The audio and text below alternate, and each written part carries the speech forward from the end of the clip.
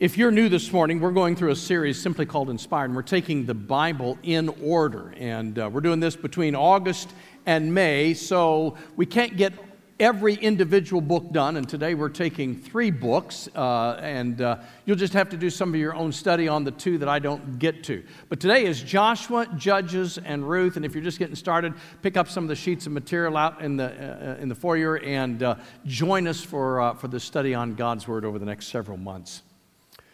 When we meet around the table, the theme of that is redeemed.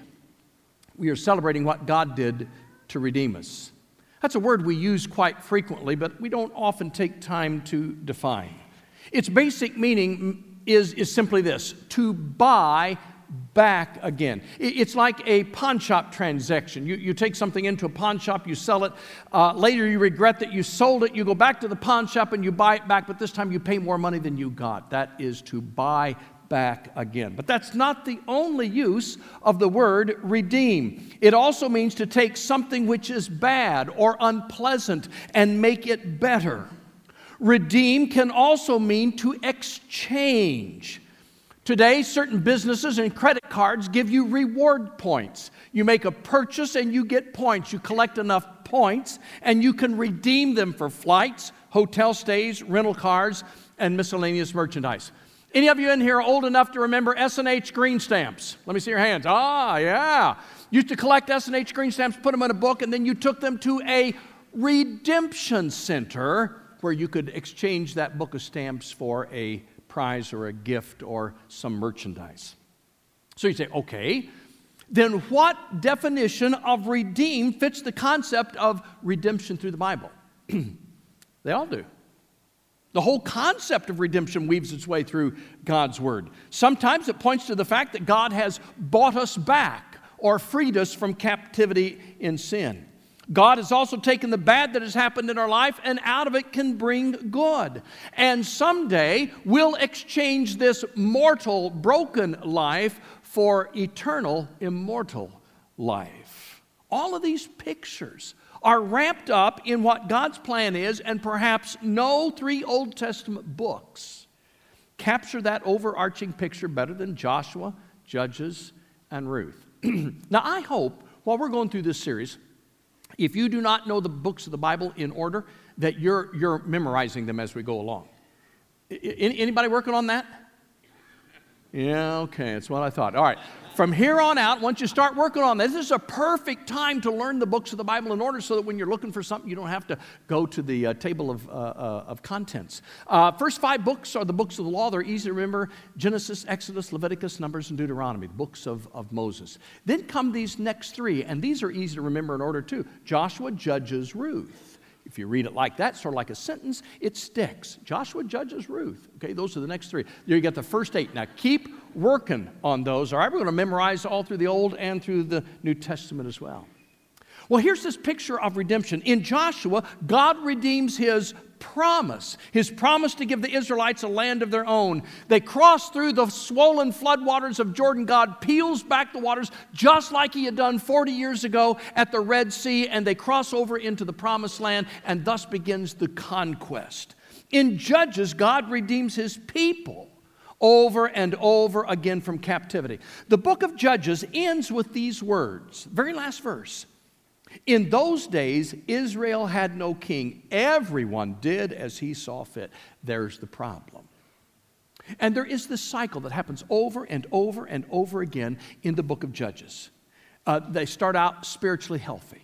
And the spiritual health leads then, after a period of time, to apathy toward God. And then the apathy toward God and God's Word leads to an indulgence in sinful living. And then God, as a result of their sinfulness, disciplines His people as a consequence for their sin. After a while of discipline, they repent, and God redeems them and brings them right back to the beginning of the circle where they are spiritually healthy again. And when you read through the book of Judges, it happens over and over and over again, and God raises up a judge to bring redemption to the people. By the way, you need to take note of the fact that that cycle is still going on. We can sometimes take our spiritual health for granted, slip into apathy, slip into sin, and God wants us spiritually healthy and may just discipline us when we need it as a loving Heavenly Father. So God redeems his promise in Joshua, redeems his people in Judges, and then in Ruth, God redeems a person. The story of Ruth is like a parenthetical chapter out of the book of Judges. The book of Ruth opens with these words, chapter 1, verse 1. In the days when the judges ruled, see, this is happening during the time of the judges, there was a famine in the land, and a man from Bethlehem in Judah, together with his wife and 2 sons, went to live for a while in the country of Moab. This is during one of the discipline stages in the cycle. Israel is at a low point. There is a famine that has come into the land of Judah and struck the region of Bethlehem where the family of Elimelech lived. Now, the grass didn't just look greener on the other side of the fence, it was greener in Moab. The country of Moab was just east of the Dead Sea, and it was about 25 miles wide and 50 miles long, and it was known for its lush, fertile ground, a great place to raise crops.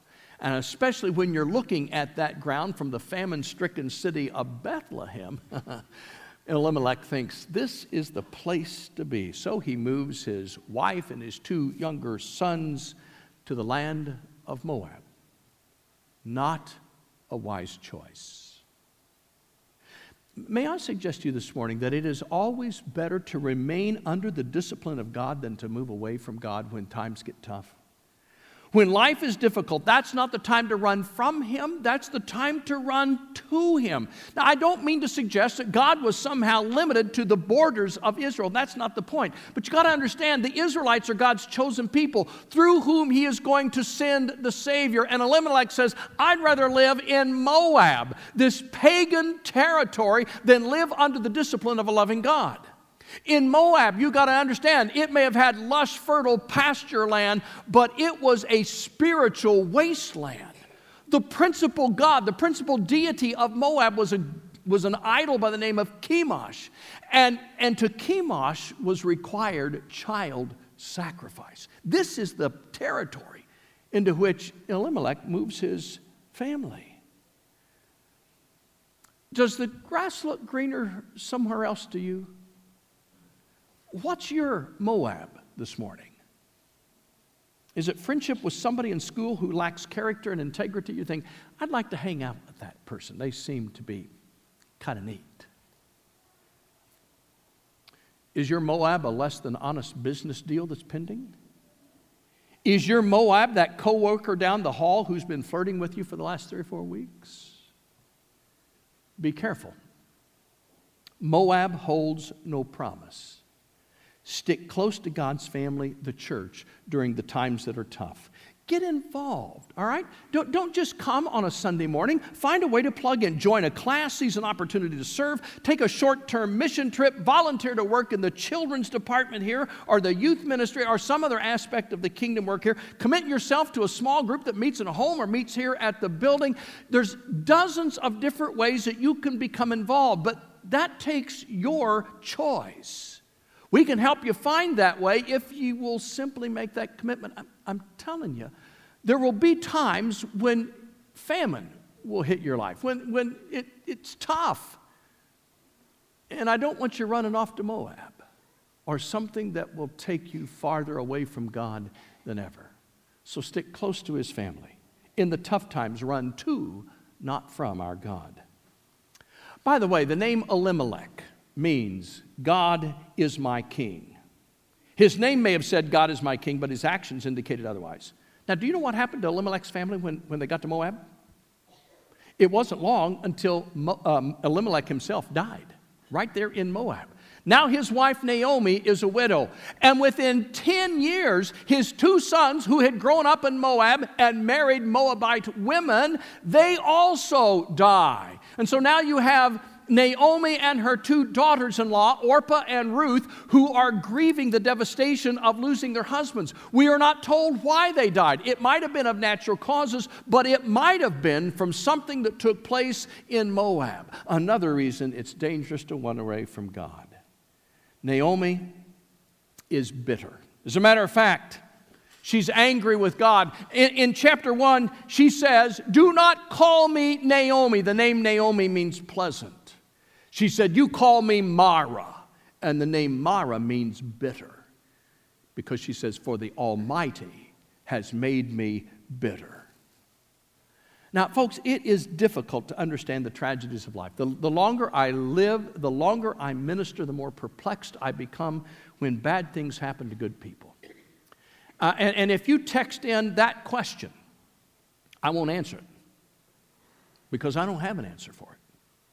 There is no answer why bad things happen to good people. It seems like sometimes the nasty people of this world just thrive, and the good and kind people of this world suffer, and you think, God, how could this possibly be? The only thing I can tell you this morning, that we live life in a broken world. I've told you that a lot. I want you to remember, this is a broken world. This is not the way God wanted it to be. And in a broken world, bad things happen to good people. And you need to stay true to God during those times, because only life in Jesus Christ really makes sense in this broken world. Sometimes God doesn't answer our prayers the way we pray them. Sometimes God does not intervene to spare us the difficulty. But I can tell you this, that God is the only one that can take the tough times of your life, and out of those tough times, out of those bad times, out of those unpleasant times, bring something good. Remember, that's one of the definitions of redeem. So stay close to God during these times. Well, Naomi blames God. And I'm always curious as to why we forget that there's somebody else that deserves blame as well. I mean, why is it that we always want to lay the blame at God's feet? There is the arch enemy of God that would love nothing better than to cause us to lay down our faith and run from God, but we never blame the devil. We always just blame God. Naomi said, the Almighty has made me bitter. Not so. God can take your bitterness and turn it back into joy. And we're going to see that happen here in just a few moments. So Naomi prepares to return to Bethlehem. Nothing is keeping her in Moab now, and she encourages her daughters-in-law to return to their Moabite families. And Orpah does exactly that. But Ruth is determined to go with Naomi. And you say, is that because Naomi is so lovable right now? And I'm going, I don't know.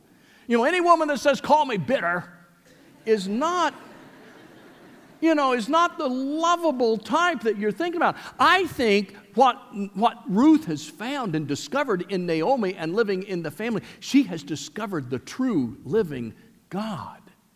I think this is more about her faith and going to the land where God has blessed his people than it is necessarily because Naomi is so lovable. Now, she does love her mother-in-law. That's true. And Naomi loves Ruth, and that love just becomes even stronger as the years go by. But I think this is about faith more than family at this point. The most endearing words of the story come out of chapter 1, verses 16 and 17. And you've oftentimes heard them quoted at a wedding, completely out of context. Beautiful words, but it has nothing to do with the wedding, has nothing to do with a husband and wife. Verse 16.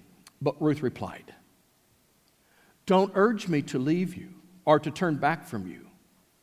Where you go, I will go, and where you stay, I will stay. Your people will be my people, and your God, my God. And where you die, I will die, and there will I be buried. May the Lord deal with me, be it ever so severely, if anything but death separates you and me.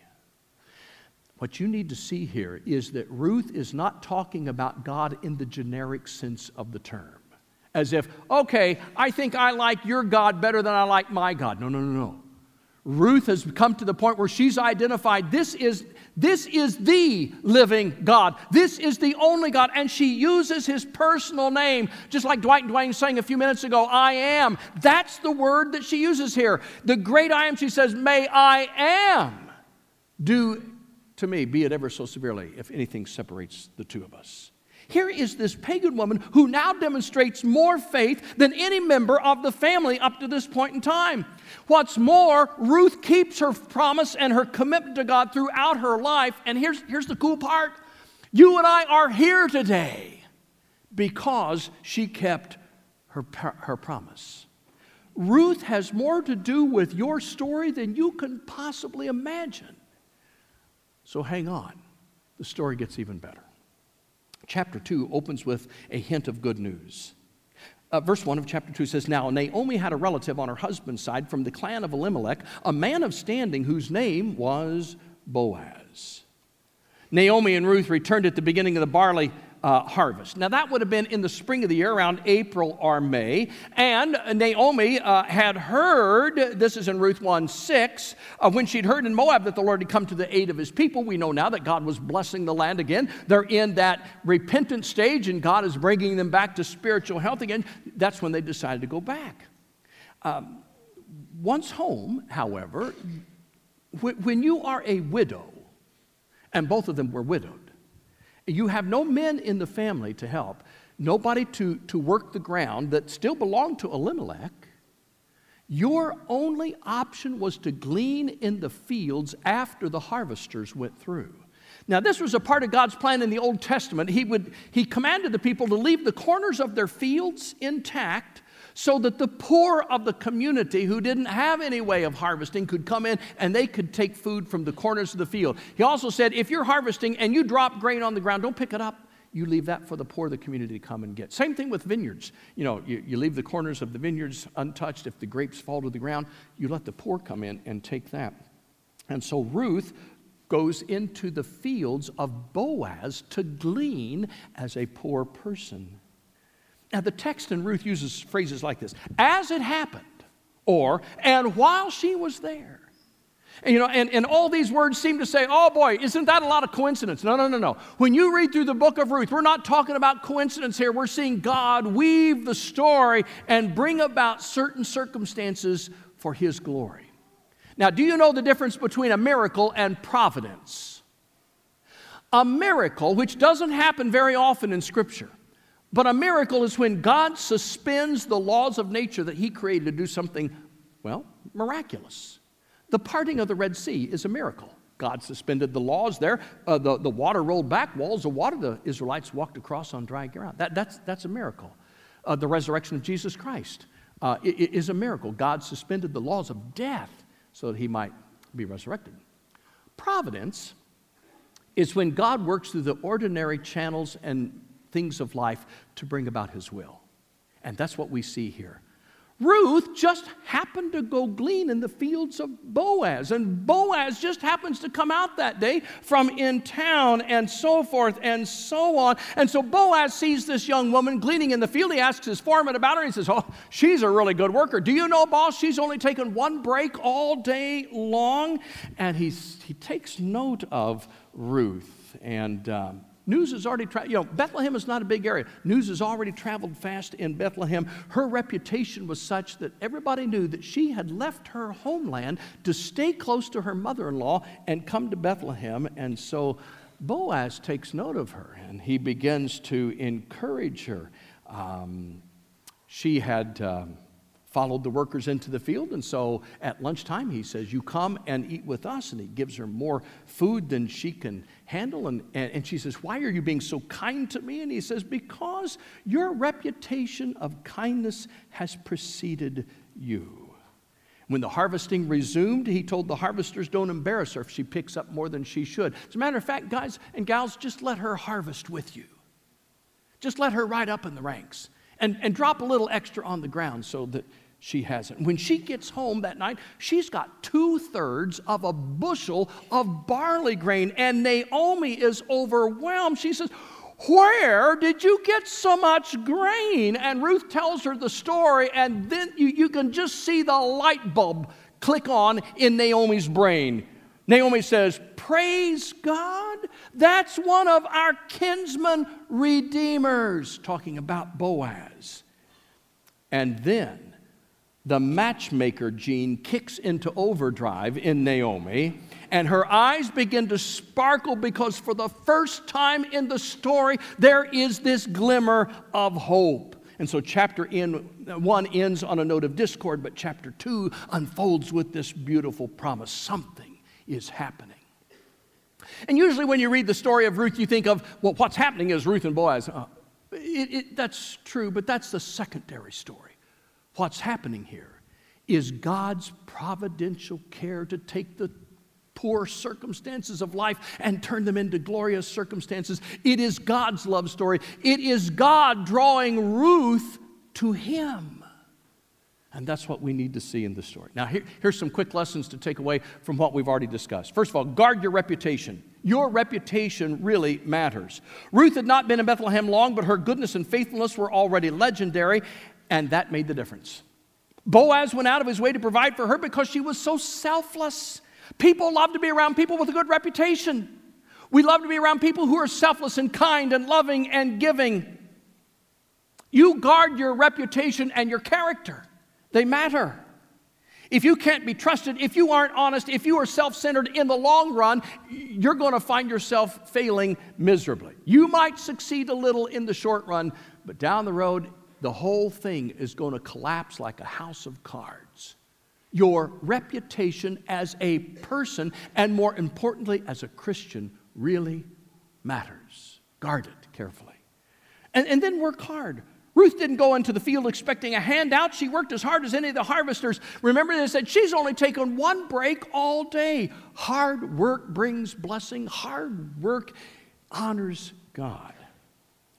Third thing, trust God. Naomi had almost given up, but where God's concerned, don't ever give up. Can I remind you of one of my favorite passages of Scripture from Ephesians chapter 3, verses 20 and 21? When you think about giving up, when you think that God doesn't know what's going on in your life, or God isn't answering your prayers, or God isn't helping you, when you're ready to just head off to Moab, I want you to remember this verse. Now to him who is able to do immeasurably more than all we ask or imagine, according to his power that is at work within us, to him be glory in the church and in Christ Jesus throughout all generations, forever and ever. Amen. To him who is able to do immeasurably more than all we ask or imagine. You hang on to that and trust him. Even when you can't see what's next, trust him. He'll provide. Well, Naomi's life has been re-energized by the hope that she still might have a family. And so as chapter 3 opens, this is what we read. One day Naomi said to Ruth, "My daughter, it's time that I found a permanent home for you so that you will be provided for. Boaz is a close relative of ours, and he's been very kind by letting you gather grain with his young women. Tonight he will be winnowing barley on the threshing floor. Now do as I tell you. Take a bath and put on perfume and dress in your nicest clothes. Then go to the threshing floor, but don't let Boaz see you until he's finished eating and drinking. Be sure to notice where he lies down. Then go and uncover his feet and lie down there, and he will tell you what to do." "I'll do everything you say," Ruth replied. Now you got to understand, the custom of Levirate marriage at that day and time was if a man died and he had no heir, then the man's next oldest brother was to marry his widow, and the first child that they shared in that marriage would be raised as the child of his deceased brother. That way his brother did not lose an heir. Okay, that was called the custom of Levirate marriage. By the time we get to the book of Ruth, it is expanded not to your next brother, but to your next kinsman, a kinsman redeemer. Okay, got the picture? All right, Naomi's got it going. All right, she's got all the plans. She says, now you get all dressed up, you put on your finest, and you go up there, and at night you lay down at his feet. And this is what happens in the rest of the story. People sometimes say that this is probably not a proper thing to do, but there was nothing improper about what happens here at all. The threshing floor was that was on a hill so that the wind would drive away the chaff. And when all of the winnowing was done, they would pile the grain in the middle. Then all the men who had been doing the work that night, they would have this religious festival. And then after the festival, the men would all lie down like spokes in a wheel, their heads toward the grain, their feet toward the out, and they laid there to protect the grain. Nobody could get through to get to the grain. No animal could get through to get to the grain. It was a protection thing. And so after the feast is over that night, while Naomi makes her way to the floor, and she notices where Boaz is lying, she lies down and uncovers his feet, and in the middle of the night, he wakes up to find somebody at his feet. Now that's got to be an unnerving moment at the threshing floor. You go to sleep, there's nobody there. You wake up in the middle of the night, she's there. And you say, what? Who are you? And she answered in verse 9, "I am Ruth, your servant. So spread the corner of your garment over me, since you are a kinsman redeemer." That spread your garment over me is exactly the same kind of phrase that Boaz had used to her earlier in the story when he said, under my wings, as if to protect her. What Ruth is saying here is simply this: spread your wings over me as a husband would do for his wife. I want you to marry me. And you say, boy, that's bold. Yes, it was, but it was the wisest thing she could have done. There's no indiscretion here. It is her making the overture to say, I want to become your wife. And Boaz loves it. He says, you haven't gone after the young men. You have come to me. Now, I know there's no indiscretion going on here because in the New Testament we are reminded to avoid the very appearance of evil, and they do that. He sends her home with an offering of food for Naomi as thanking her for making this happen. And she leaves before dawn so that she is not recognized. And Boaz, being the older man, is honorable before all. I read one commentator who said Boaz was a lot older man. He was 45. Boy, did that hurt when I read that. Now, I'm here to tell you, you cannot put a price tag on character and reputation. She has maintained her reputation. Boaz has maintained his character and reputation all the way through. You may be able to fool some people, but you'll never fool God. Now, again, the heart of the story is not romance, even though there is a very beautiful story here between them. How does the story end? It's the story of redemption. This is God's story, okay? Surely you've guessed by this time that Boaz does marry her. And he becomes, in that sense, her kinsman redeemer. And they had a son, and they named him Obed. And Naomi becomes a grandmother. Far from being bitter, isn't it? See how God redeems even the tough moments of our life? And so she becomes a grandmother. And Obed has a son by the name of Jesse. And Jesse had several sons, the youngest of which was named David, a shepherd boy who became known as the man after God's own heart. Just think, folks, Ruth's great-great-grandson David, born in Bethlehem, becomes the king of Israel. Which means her much more distant descendant, also born in Bethlehem, becomes the King of Kings and Lord of Lords. Out of the house of bread comes the bread of life himself, Jesus Christ. Now, why is this story so important? It's because for the most of us here in this room, we don't have a heritage in the house of Jacob. We are not descendants of Israelites. We are Gentiles. We are more inclined to be like the Moabites than we were the Israelites because of who we are. And yet, God chose Ruth, this young pagan woman who'd come out of a Moabite background, to say, I want you to be in the lineage of the birth of my son. And so when you read about the descendants that gave birth to Jesus Christ, right there in that genealogy is Ruth. It's the whole concept of the kinsman redeemer. That's who Jesus Christ has become. And we, like Ruth the foreigner, spiritually poor and destitute because of our sin, have found life in Jesus Christ. Ruth's story is our story. It happened 3,000 years ago, but it's just as relevant as if it happened today. Can I tell you, when times are hard, when life is tough, don't you walk away from God, don't you give up on God, don't you lose hope in God. Let him be your kinsman redeemer.